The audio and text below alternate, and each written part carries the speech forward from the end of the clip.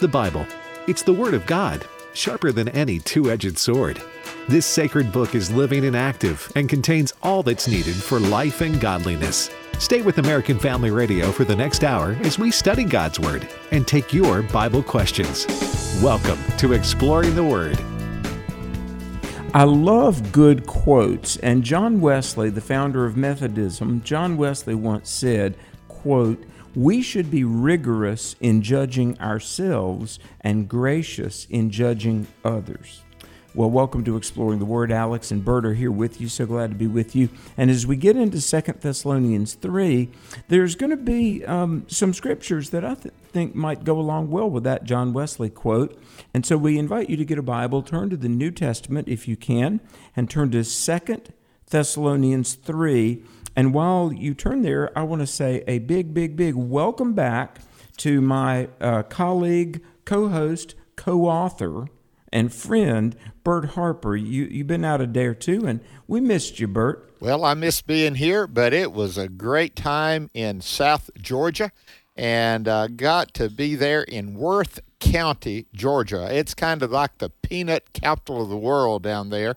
Yeah. And I want to say a shout out to Bruce Gordon. He's the pastor of Antioch Baptist Church. Jason Jones, the pastor at Isabella Baptist Church, and Donnie Duncan, First Baptist Church, Sylvester pastor, and I got to work with them, preach at a men's conference, and Alex, it was a great time. Got a lot of great listeners there that love you, love exploring the Word, and they are excited about the book coming out. So I had several to ask me about that, and so we are excited about that, but I'm glad to be back and ready to go. I do appreciate Jim Stanley, though, coming in. He does such a great job, and we appreciate that so much. Well, Jim Stanley is just a pro, and he is so faithful. Whenever one of us is out, he'll sit in, and we have a real good time, and we appreciate Jim, and we appreciate everybody listening. And I'm going to go ahead and give that number, because later on in the program, in a few minutes, we will open up the phones, and we'll take your Bible questions. And the number is 888-589-8840, 888-589-8840. And so you'll recall in 2 Thessalonians, Paul talked about a lot of things. He talked about the return of Christ, the Antichrist that would one day be revealed, the man of sin. And Bert, Jim and I were talking about yesterday how Paul had said, you have no need that I teach you, because I told you these things before when I was with you. What's really interesting is that he was only there like maybe a month, and yet he had so much from the Lord that he had already taught them some very important things about end times realities. And again, 1st and 2nd Thessalonians is among the very first stuff that Paul had written. It is, and you got to remember that Paul was doing everything he could to plant this church and to keep it stable, keep it strong, and be missional. The idea was that church would plant other churches. Now, how that works in that day, they didn't have to have big building programs. They didn't have to go out and buy land. They met in one another's houses, and they would meet from house to house sometimes. And like in the larger cities, it would say to the churches that are there, like in the book of Romans. And so at the church at Thessalonica, there were believers, and he had grounded them enough in the Word for them to be able to ask questions. Now, that's good. Sometimes, you don't know what to ask, but they did ask some good questions, I think, and Paul was writing to them concerning those things. But he really did pour into their lives in that month that he had with them. And I think did pretty well, Absolutely. If you remember in the book of 1 Thessalonians, he gives thanks to them 3 or 4 times for who they are and what they've done. So he was proud of the believers there in Thessalonica. Exactly. Well, in chapter 3, it says, "As for other matters, brothers and sisters, pray for us that the message of the Lord may spread rapidly and be honored, just as it was with you." See, that they honored the message and the messenger and the Messiah because they had responded to it. And pray that we may be delivered from wicked and evil people, for not everyone has faith. Boy, that's a true statement. Verse 2 is. It is, Alex. When you said we'd have some things that would be applicable today, this is one of them. We're living in a day that's quite different than any time that we've had in America. Now, our brothers and sisters that's been in other countries, they faced these things many times and more over than just once or twice. But it says that we may be delivered. And I found out that word delivered, you know, he wants them to not, it's not him personally, it's the gospel. That's his whole idea. He knew he had work to do, you know? And he said, I don't want them to keep me. I don't want them to be able to stall me in doing the will of God of sharing the gospel of Jesus Christ. I find that, you know, Lord, help me to have that kind of mentality, Alex, it not to be about my comfort, but about my calling that God's called me to do. Amen. Amen. Bert, I got to ask you, did you ever see a book years ago about church struggles, church problems, and it was a book called The Devil in Pew 7? Yes, sir. Yes. You remember that? Yes, I did. Verse 2, Paul says, pray that we may be delivered from unreasonable and wicked men, for not all have faith, it says in the English. But really in the Greek, there's a definite article, and it really reads, not all are of the faith. Exactly. Now, what does that mean? Not everybody that you're going to meet is really born again. And even in church work, there are people that are not saved. And it doesn't mean we need to muscle up and, you know, get in a posture that, you know, I'm going to fight this church fight or anything. In fact, I don't really think anybody wins in a church fight, quote unquote. But we need to understand lovingly, prayerfully, patiently, that even within the ranks of the church, sometimes there are people that are not born again. Alex, not all have the faith. Amen. Thank you for saying that. And notice what he does in verse 3. But even though these are unreasonable and wicked men, but the Lord is faithful, who will establish you and guard you from the evil one. This guard has the idea, describes a military protection against an assault. The Lord will guard you. But that conjunction, we talked about conjunctions all the time, how important they are in Scriptures, and this is a contrast. Yes, you're going to have this coming. They're coming against me. They're going to come against you, but I want you to know the Lord is faithful. Alex, I think we could shout that from the rooftops. God is faithful, and even when we're not, He remains faithful still, doesn't He? He really does. The Lord is faithful, who will establish you, guard you from the evil one. And we have confidence in the Lord concerning you, both that you do and will do the things we command you. Paul, we've talked about this before. This is the assumptive position. Paul assumes that they're going to do. And, you know, good leadership really does...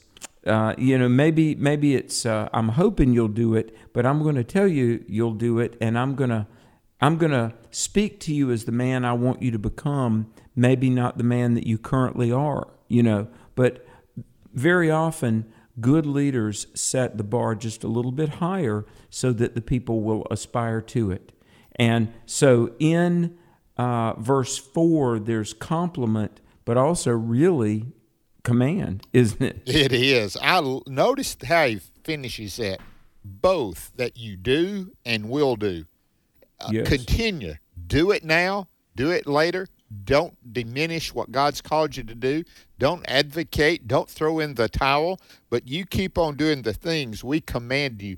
Now, I think that's pretty neat that Paul did some things. We know he taught some things, right? But he also commanded some things. In other words, there's some non-negotiables. There's some things that you must carry out. And we need to do that. And I'm afraid sometimes the pulpits, we don't say that enough. Not that they're wishy-washy, but God says, this is who you are in Christ. This is who you have become in Christ. Now carry it out. Be that person. Do those things that God. And he said, do and will do. I thought that was an interesting way of saying that. Verse 5 says, now may the Lord direct your hearts into the love of God and into the patience of Christ. And, the word direct there, may the Lord direct your heart. Very interesting word that means put in the right way and direct in the right way. In other words, just like the car's got to be on the right road, let's pray that God will direct our heart and keep our heart in the right way. And verse 6 says, but we command you, brethren, in the name of our Lord Jesus Christ, that you withdraw from every brother who walks disorderly and not according to the tradition which he received from us. And the word in there doesn't just mean tradition like Christmas traditions. No, it means the teachings. Right. We've talked much about this word, the doctrine. That's it. That's the word. And Alex, he makes it plain that you withdraw. He makes that plain over when he writes the book of 1 Corinthians. He's going to talk about a specific brother that is, and I think he's probably a leader in the church, that's living in open sin. And the congregation, well, we believe in liberty so much and grace, we're going to let him keep on. And God let Paul write to them and say, this is not the way you live. This is not right. You need to withdraw from him. You need to let him be isolated to the point where he sees, hopefully, for correction and restoration, isn't it? It's not the purpose of being mean. It's really for the purpose of doing good. Mm-hmm. Exactly. And so this is so, just think about this. 18 verses, very small chapter, so packed with power and truth. Verse 7, for you yourselves know how you ought to follow us, for we were not disorderly among you, nor did we eat anyone's bread free of charge, but worked with labor and toil night and day, that we might not be a burden to any of you, not because we do not have authority, but to make ourselves an example of how you should follow us. For even when we were with you, we commanded you this, if anyone will not work, neither shall he eat. Bert, I think our nation needs to study 2 Thessalonians 3:10. Wow. Alex, you said it. Now here, this is taking place in church. And Paul, let's talk about two things. And let me talk about Paul. We probably won't have time to finish that in this segment. But Paul said, I had authority to ask you to give the money to me so you could support me while I was teaching. But I did not. I worked, and he was a tent maker, so he was worked as an example to them. And his example, and this is part of pastoral ministry. Yes, we're to teach the word. Yes, we're to cast a vision, but we're to be an example to the flock. And here in 2 Thessalonians, Paul makes it plain that he was an example in working. And then he comes across and says, and if they don't work, neither do they eat. Now, I think we need to get back to that in the church, but also I would say in the nation as well, because God made man. The work was not part of the curse, Alex. Oh, of course. Work is a blessing. Yes. But the drudgery and the futility and the toil, that's part of the curse, isn't it? It is. And we're going to talk more about these individuals that would not work, what Paul said to do with them. And I think you'll need to hear this, and I think it'll help us. As we are looking forward to the return of Christ, we need to be watchful but working. We'll be back right after the break. This is Pause to Pray, a chance to stop down from the daily noise of life and pray for our country's leaders. Today, we pray for Frank Rose, Deputy Administrator of the National Nuclear Security Administration at the Department of Energy. He leads cybersecurity, workforce development and staffing, and international outreach. Galatians 6:2 reminds us of the importance of helping others, bear one another's burdens, and so fulfill the law of Christ. Right now, with this in mind, let's pray together. Almighty God, we ask for guidance for Frank Rose in his role at the Department of Energy. We ask this in Jesus' name. Amen. Pause to Pray is a service of this station and the Presidential Prayer Team.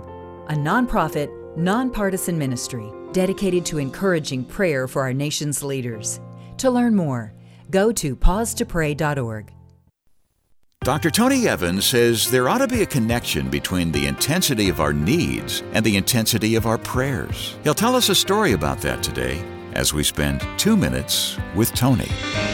James said, the effectual, fervent prayer of a righteous man availeth much.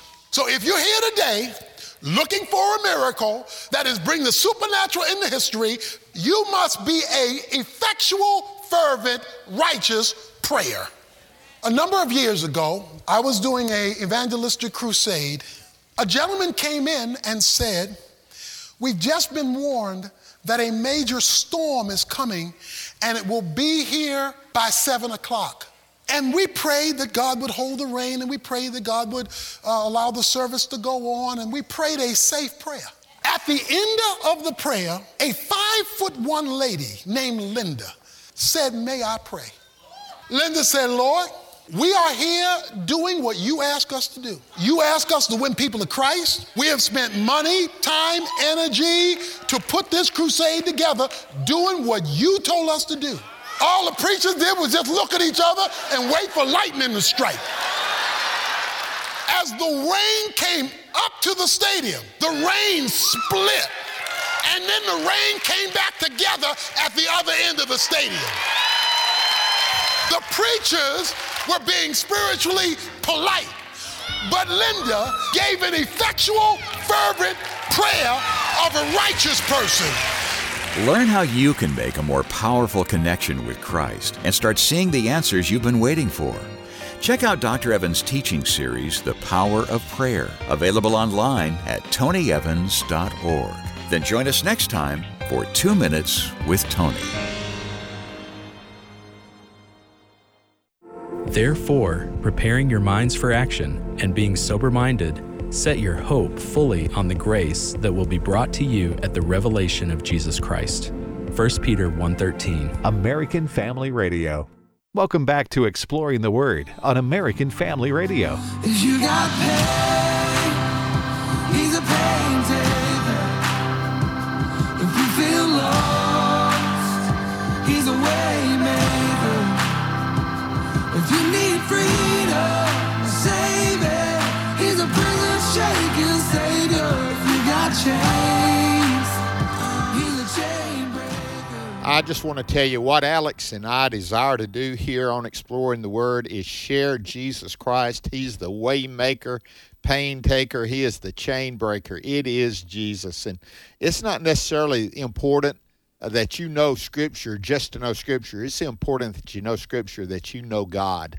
And Alex, that's our goal. We want you to see the heart of God, His ways, and that's what we're doing. And here in chapter 3 of 2 Thessalonians, I think you see that. Listen to this last phrase, and you pick up to go back or forward wherever you want to go. But just let me say this. It says in the last part of verse 9, to make ourselves an example of how you should follow us. Alex, that should be a parent's prayer, a pastor's prayer, a teacher's prayer, a small group leader's prayer. We need to live a life that people can see Christ in us, the hope of glory, and that we could say to them, follow me as I follow Christ. I think that's a goal worth striving for. Yeah, and you know what? The word imitate is the word from which we get the word mentor. And Bert, have you ever had somebody, and I would suspect you've had many, that ask you to mentor them or to disciple them? Right, it is, and what an opportunity! It's an honor, isn't it? I've said this before, and in the men's conference that I did down in Sylvester, Georgia, I demonstrated them. I said, in your life, you need to kind of have yourself encircled. You need to have someone out in front of you that you are following. You see Christ in them. They're in the Word. They treat their wife and their children right. They do their job right, and they're a mentor to you. But then you need to have two guys on the side that are they hold you accountable. We call them peers.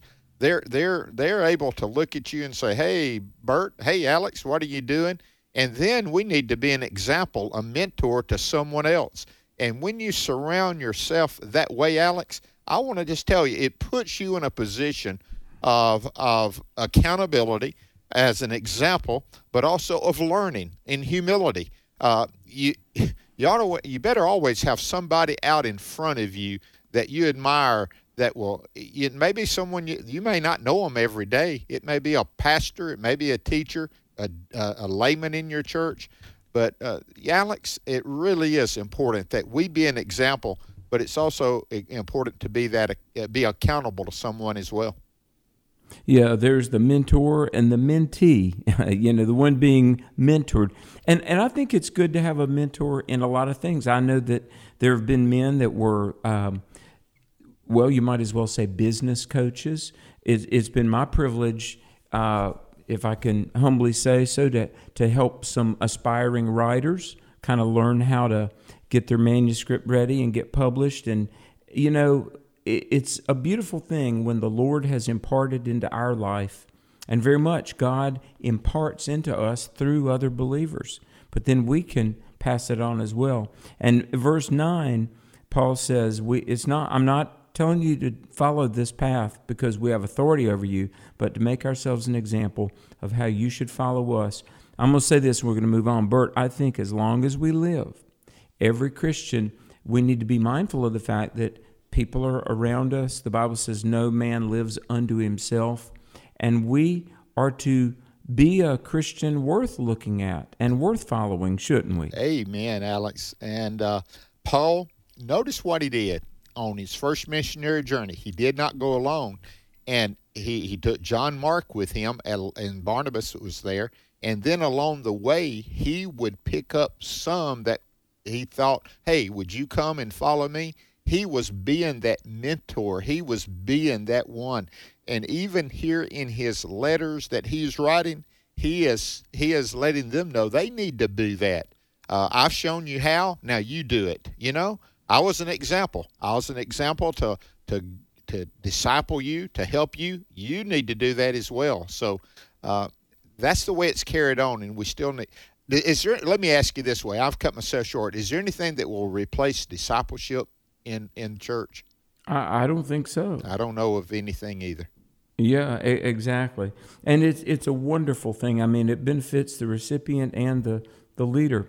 But in verse 10, of course, as we talked about, where Paul had said, look, we didn't take your bread, we worked.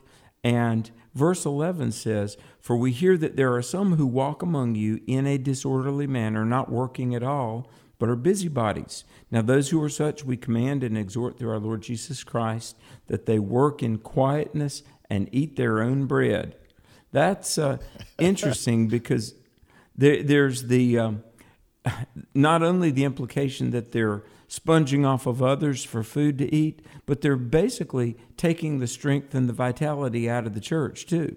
They are, and we don't know all the reasons. We think some were saying, well, Jesus is coming back. There's no need of me of investing my time and energy and money into anything. He's coming back. That's not what the Bible teaches about the second coming. It seems to be watchful. Yes, Jesus said, watch and pray. Notice when he said that, I'm going over here and I'm going to meet with the Father. You stay here and you watch and pray. Be active. Yes, you watch, but you're active and you're praying, you're anticipating. And these people who, they were either hoodwinked or they were using an excuse not to work. I believe more excuses are used not to work. Now, he's not talking about people who have legitimate inabilities, that have inability to work. But I've used this example before. If you can't do something here, find something that you can do. Not just in serving the Lord, but in work. And so, Alex, I don't know too many, wagon makers anymore that pull horses. Why? Because that became antiquated, you see? And sometimes you have to fit your model of following the Lord to learn something that is different. I tell folks I could still live in Mayberry and have my telephone line connected to Sarah the operator. Yeah. But, I don't live in that world anymore, so I had to learn some things. Now, I'm not as technical like a lot of folks are, like my friend sitting across from me, Devin Patrick. And exactly. But yet, we have to live in this world. So don't use the excuse, well, it's passed me by. No, you've got to get in there, and if you don't work, neither do you eat. That's pretty loud and clear, and I would say severe on those that are choosing not to work, Alex.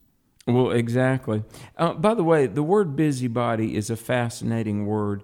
The disorderly manner, not working all, but busybody. Do you know what the word busybody actually means? It means wasted labor or wasted energy. One lexicon says an overdoer. Now you might think, well, a busybody, being busy, energetic, isn't that good? Well, no, not if you're wasting your energy and your talent and your influence on the wrong things. Now, your energy and your abilities and your influence. Energy is that you get out of bed in the morning. Influence is that you can make an impression on people. And then abilities is what you're good at. If it's gossip or if it's idleness or false teaching or the rumor mill or whatever, you're expending energy, but just not in the right place. And it really means wasted labor. But Paul says, now those who are such, we command and exhort you that they work in quietness and eat their own bread. But as for you, brethren, and I love this, Bert, do not grow weary in doing good. If anyone does not obey our word in this epistle, note that person and do not keep company with him that he may be ashamed. But do not count him as an enemy, but admonish him as a brother.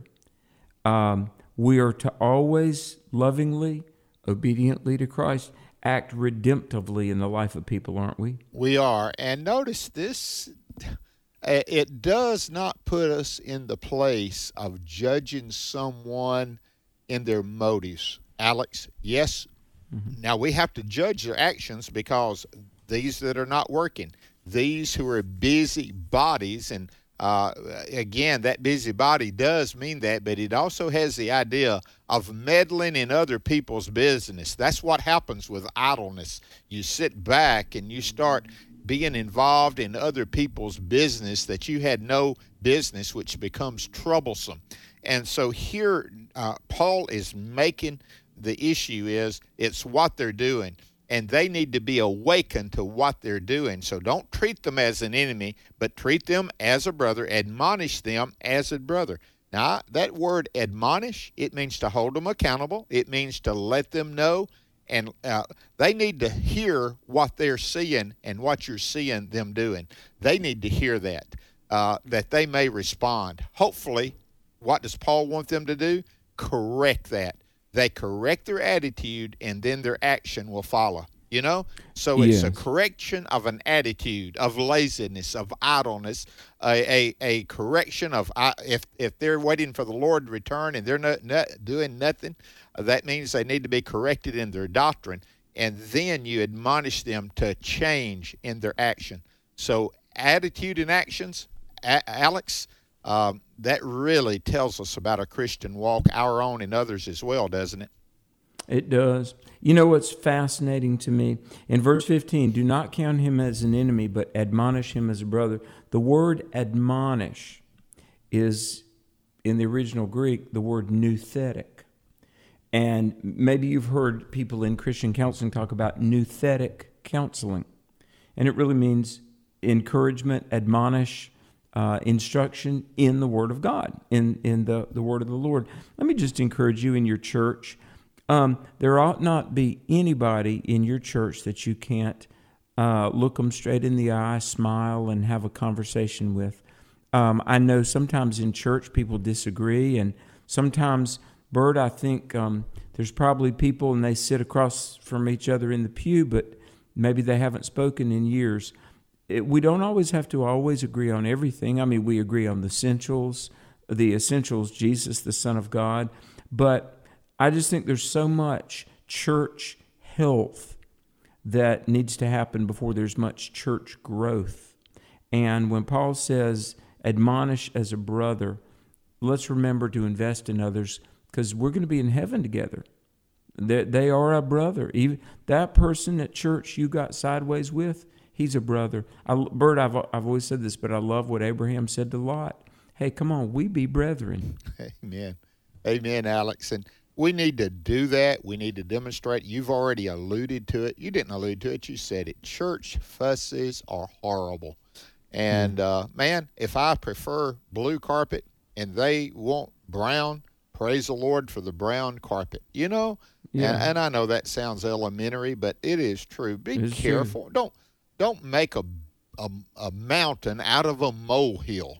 And but I know people, you've got preferences. Music is one of those things, you know. People have all kinds of preferences when it comes to music. People have preferences concerning the different kind of versions of the Bible that preacher preaches from. I understand preferences, but Alex, don't get sideways on that. But when a brother is out of line completely, admonish them. Go with them with the Word of God and let the Word of God do its work in their life. And do it as a what? A brother, not an enemy.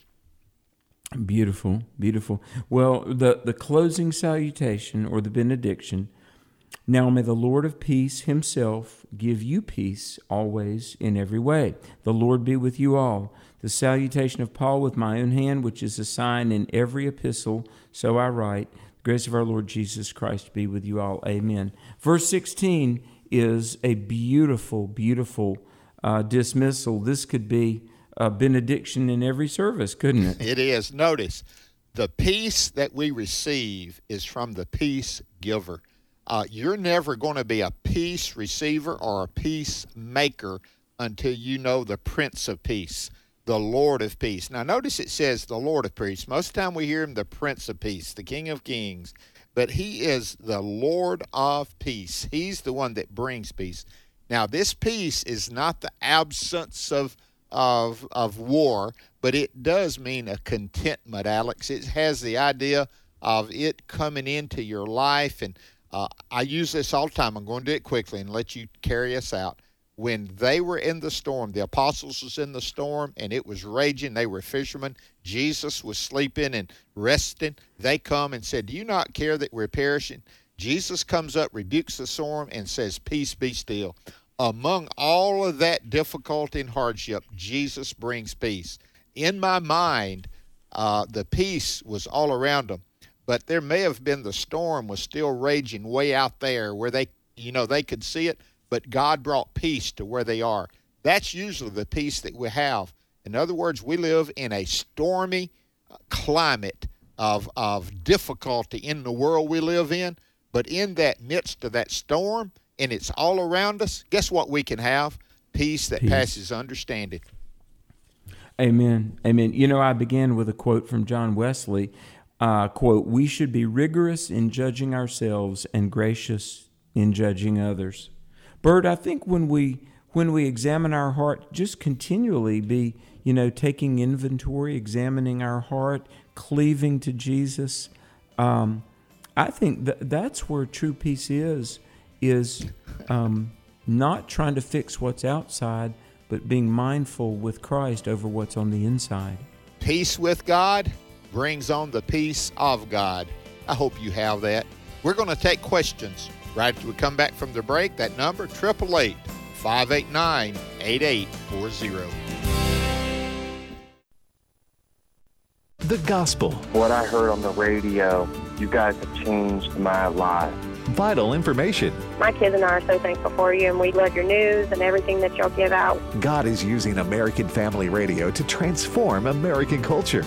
We'd love to hear your story. Call 877-876-8893. That's 877-876-8893. You might hear yourself on the air during our Share-a-thon, October 12th, 13th, and 14th. Friendships is offering an exciting opportunity for young adults who want to grow in their walk with God, become physically fit, and learn relief ministry while serving in the Middle East. This is an amazing opportunity to serve God and experience Israel. Check out Seahawks' one-year scholarship program at friendships.org or call 337-433-5022. That's 337-433-5022. The next session starts September 13th. Then I saw a new heaven and a new earth, for the first heaven and the first earth had passed away, and the sea was no more. And I saw the holy city, New Jerusalem, coming down out of heaven from God, prepared as a bride adorned for her husband. My name is Abraham Hamilton III, and this is the Hamilton Minute. The city lies 4 square, its length, width, and height all equal, 1,380 miles for each dimension. The city's wall is 216 feet high, 12 gates around the city, with each gate made of a single pearl. Streets of gold so pure they're translucent. No need for a sun. God's glory lights the city. No tears, no pain. I wouldn't miss it for the world. Listen each weekday from 5 to 6 p.m. Central for the Hamilton Corner with Abraham Hamilton III, Public Policy Analyst for the American Family Association. This is Dr. Stephen Rummage with a minute in God's Word to help you keep moving forward. 1 Peter chapter 1, verse 8 says, "Though you have not seen him, you love him. Though you do not now see him, you believe in him." An 80-year-old golfer with failing eyesight was paired with a 90-year-old golfer with perfect vision who would be his spotter. On the first tee, the 80-year-old hit the ball, and he asked the 90-year-old partner, "Where did it go?" After a moment, his 90-year-old partner said, "Well, I saw it, but I can't remember." Many people won't believe what they can't see, but Jesus calls us to faith in him, though we have not seen him. One day soon, our faith will be made sight, but until that time, we have God's Word and the Holy Spirit to help us rejoice in things that we cannot yet see. For more resources, visit movingforwardradio.org. Join me every Sunday morning at 8:30 Central for Moving Forward right here on AFR. Welcome back to Exploring the Word on American Family Radio. Grace to you, his invitation to the broken. Grace to you. Welcome back to Exploring the Word. Bert and Alex with you. We're taking phone calls. We've got 1 or 2 lines open. Going to get to as many as we can. That number, 888-589-8840. But before we turn it over to Alex to go to the phone lines, let me remind everybody the Pastor and Wife Fishbowl Retreat, October the 19th through the 21st this year up at Pickwick Landing State Park on the Tennessee River near Savannah, Tennessee, a beautiful place. Jan, my wife, and I will be there, and Ed Vitagliano will be there along with J.J. Jasper. And we would love for you to be there. We're registering people. We still have room, and I know a lot of folks are afraid, the virus, we don't know. But go ahead and register if you feel like it, and we'll take care of that if that takes place, and we'll be careful as we can. So go ahead and register. Get your wife, your pastor and his wife registered if they want to come, and you can go to repairingthefoundations.net, repairingthefoundations.net, or you can call 662-844-5036. That's 662-844-5036, extension 297. And we'd love to see you there. We're looking forward to it. But Alex, I know, how about Truth for New Generation? You guys full or still taking we are still taking registrations now. We're just a month and a half away, but Truth for a New Generation, it's going to be in Myrtle Beach, South Carolina, October 15 through 17. Frank Turek is going to be there, Sandy Rios, E.W. Jackson, and more. Folks, we're going to be talking about a biblical response to critical race theory and the woke movement. And Bert, I've just got to say this. We're going to be talking about, here's this question: has democracy had its day? Will we grow up under Marxism in the future, or can our representative republic be saved? What can we as Christians do? It really is for all ages, and I believe we've got just some of the most powerful speakers ever to talk about some of the most important issues of our lifetime. October 15 through 17, Myrtle Beach, South Carolina, and you can go to my website, which is alexmcfarland.com, to register, and we hope you'll attend. Okay. You ready to go to the phone lines? Let's go to Virginia and talk with Ruth. Ruth, thank you for holding, and welcome to the program. Hi, thank you for taking my call. I just want to say thank you for your program. Last week I called you because my father had just died 2 days before, unexpectedly. And amazingly, your program that day was about going to heaven, and I had a lot of questions. Amazingly, I had a question. And the show answered it. So at the end of the show in the program, I asked for your prayers for me to be calm. And I want to thank you for your prayers and for anybody else that may have prayed, because at the funeral, it's not my personality at all. I was amazingly peaceful and calm, and I've been calm ever since. I even said to somebody, I don't even understand why I have so much peace.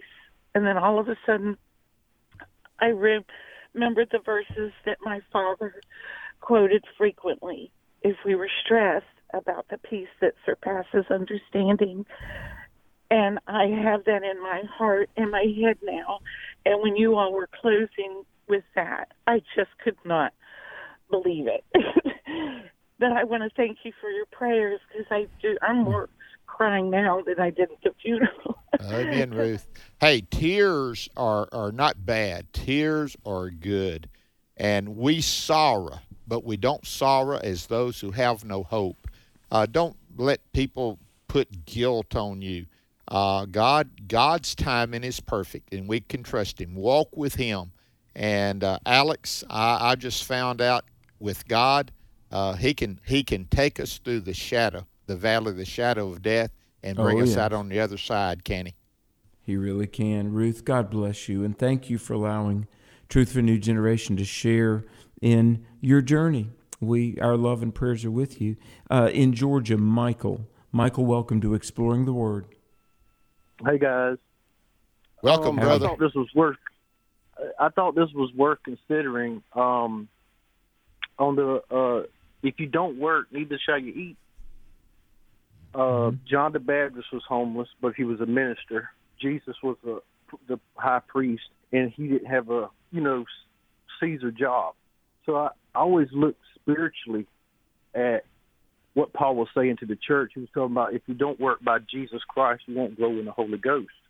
And the reason I came up with that was because I lost a job for 6 months. I had several church members, which is my family members, reject my soul on that verse. And they told me the sword on that word by me not having that system job.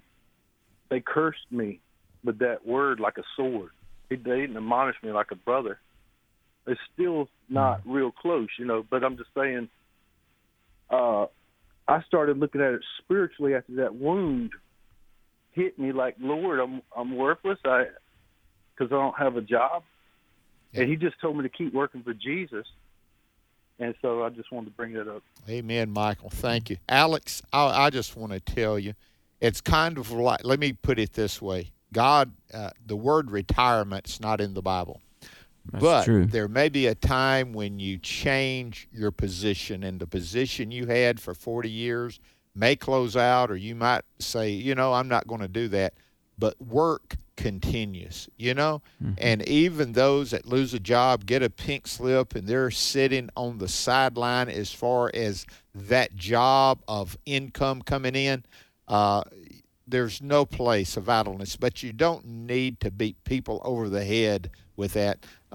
Alex, as a brother, that I think Paul was making that plain. Admonish them as a brother, not an enemy.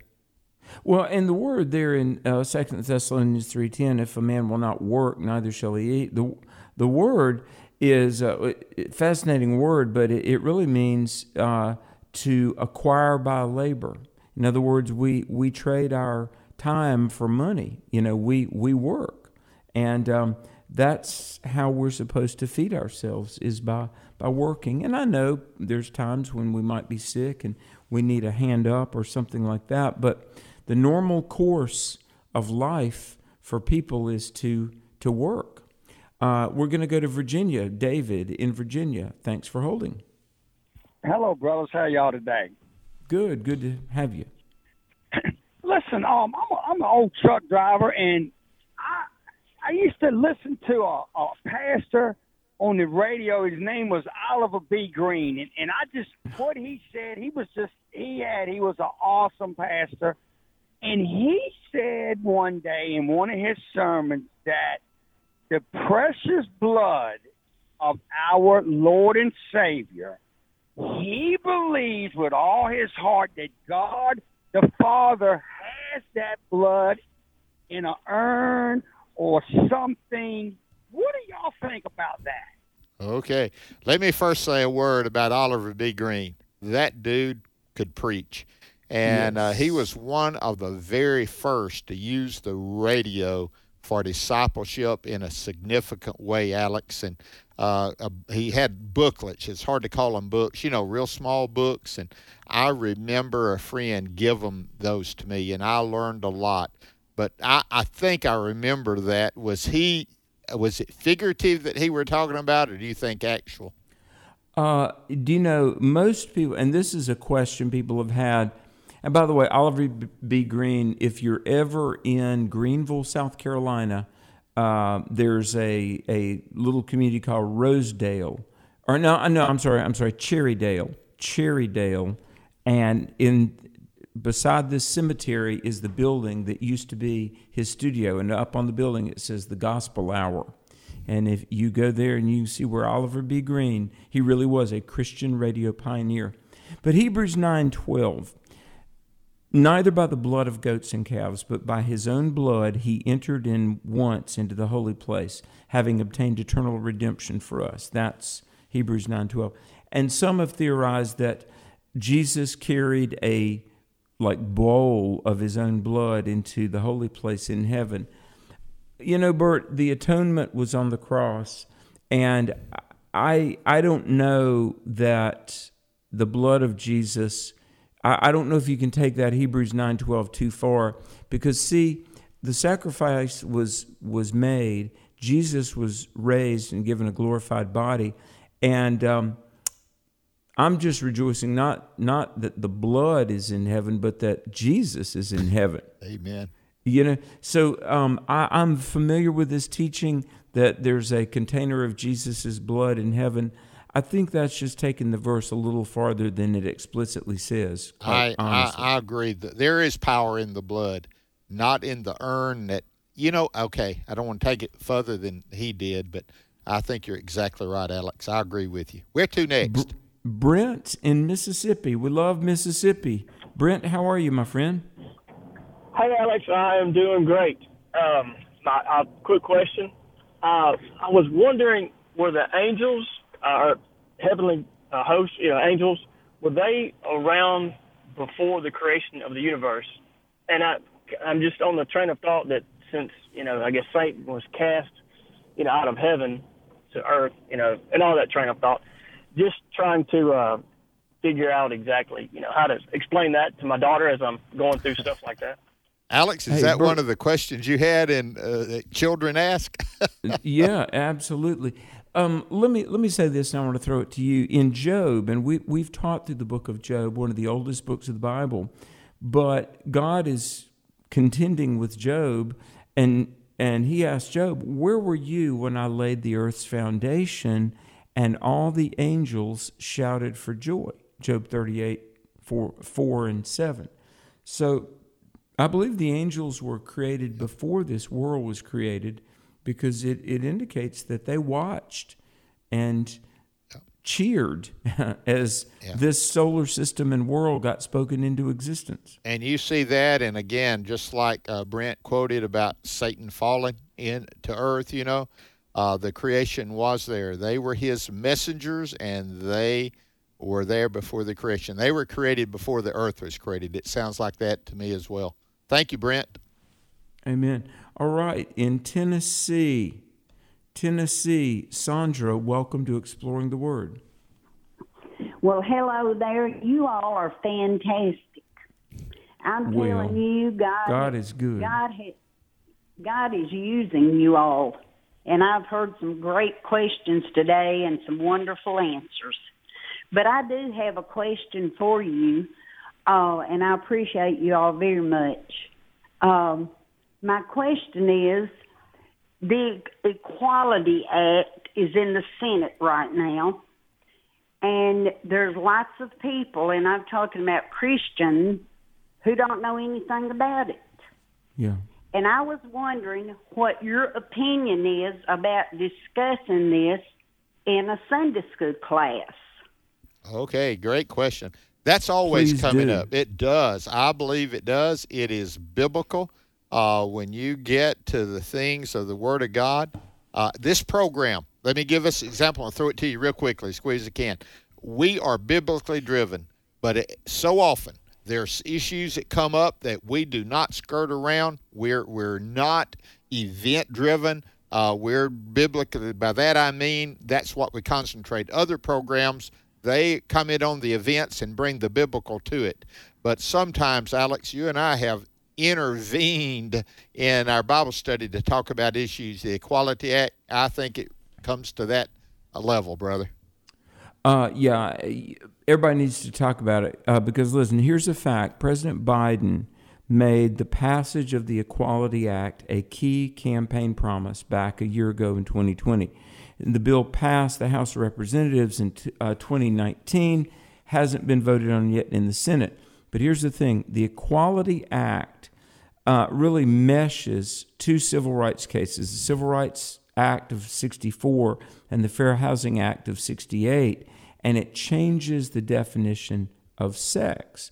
Now, the term sex originally was used in reference to the biological status of men and women, but now, so you can't discriminate based on sex. It's like, I'm not going to sell this house because the buyer's a female. Can't do that. But what they're going to do now, the word sex also means sexual orientation, gender identification, and this is for the purposes of employment, housing, public accommodation, jury service.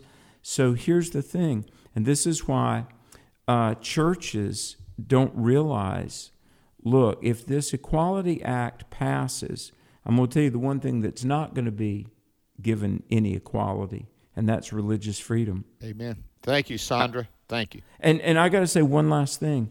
In 1993, during the Clinton years, and this is good, there was the Religious Freedom Restoration Act, and it exempted churches from gay rights legislation. The Equality Act specifically says the Religious Freedom Restoration Act of 93 cannot be used as an exemption for beliefs about marriage, gender, or sexuality. So the Equality Act really gives people of faith an ultimatum. Change your Bible-based practices or face government punishment. That's right. Sandra, thank you for calling. We're not going to have time for another call, but I see John from Arkansas. Should I learn about other faiths? I just want to tell you the good example of that, John, I hope you're listening, is when they were talking about the Treasury Department and them looking at counterfeit, they didn't study all the different kinds of counterfeit. They studied the real thing so that they could identify that which is false. First, concentrate on the Lord, gaze at Him, and glance at the other faiths. I think that's my thoughts, Alex. Amen. I agree with you.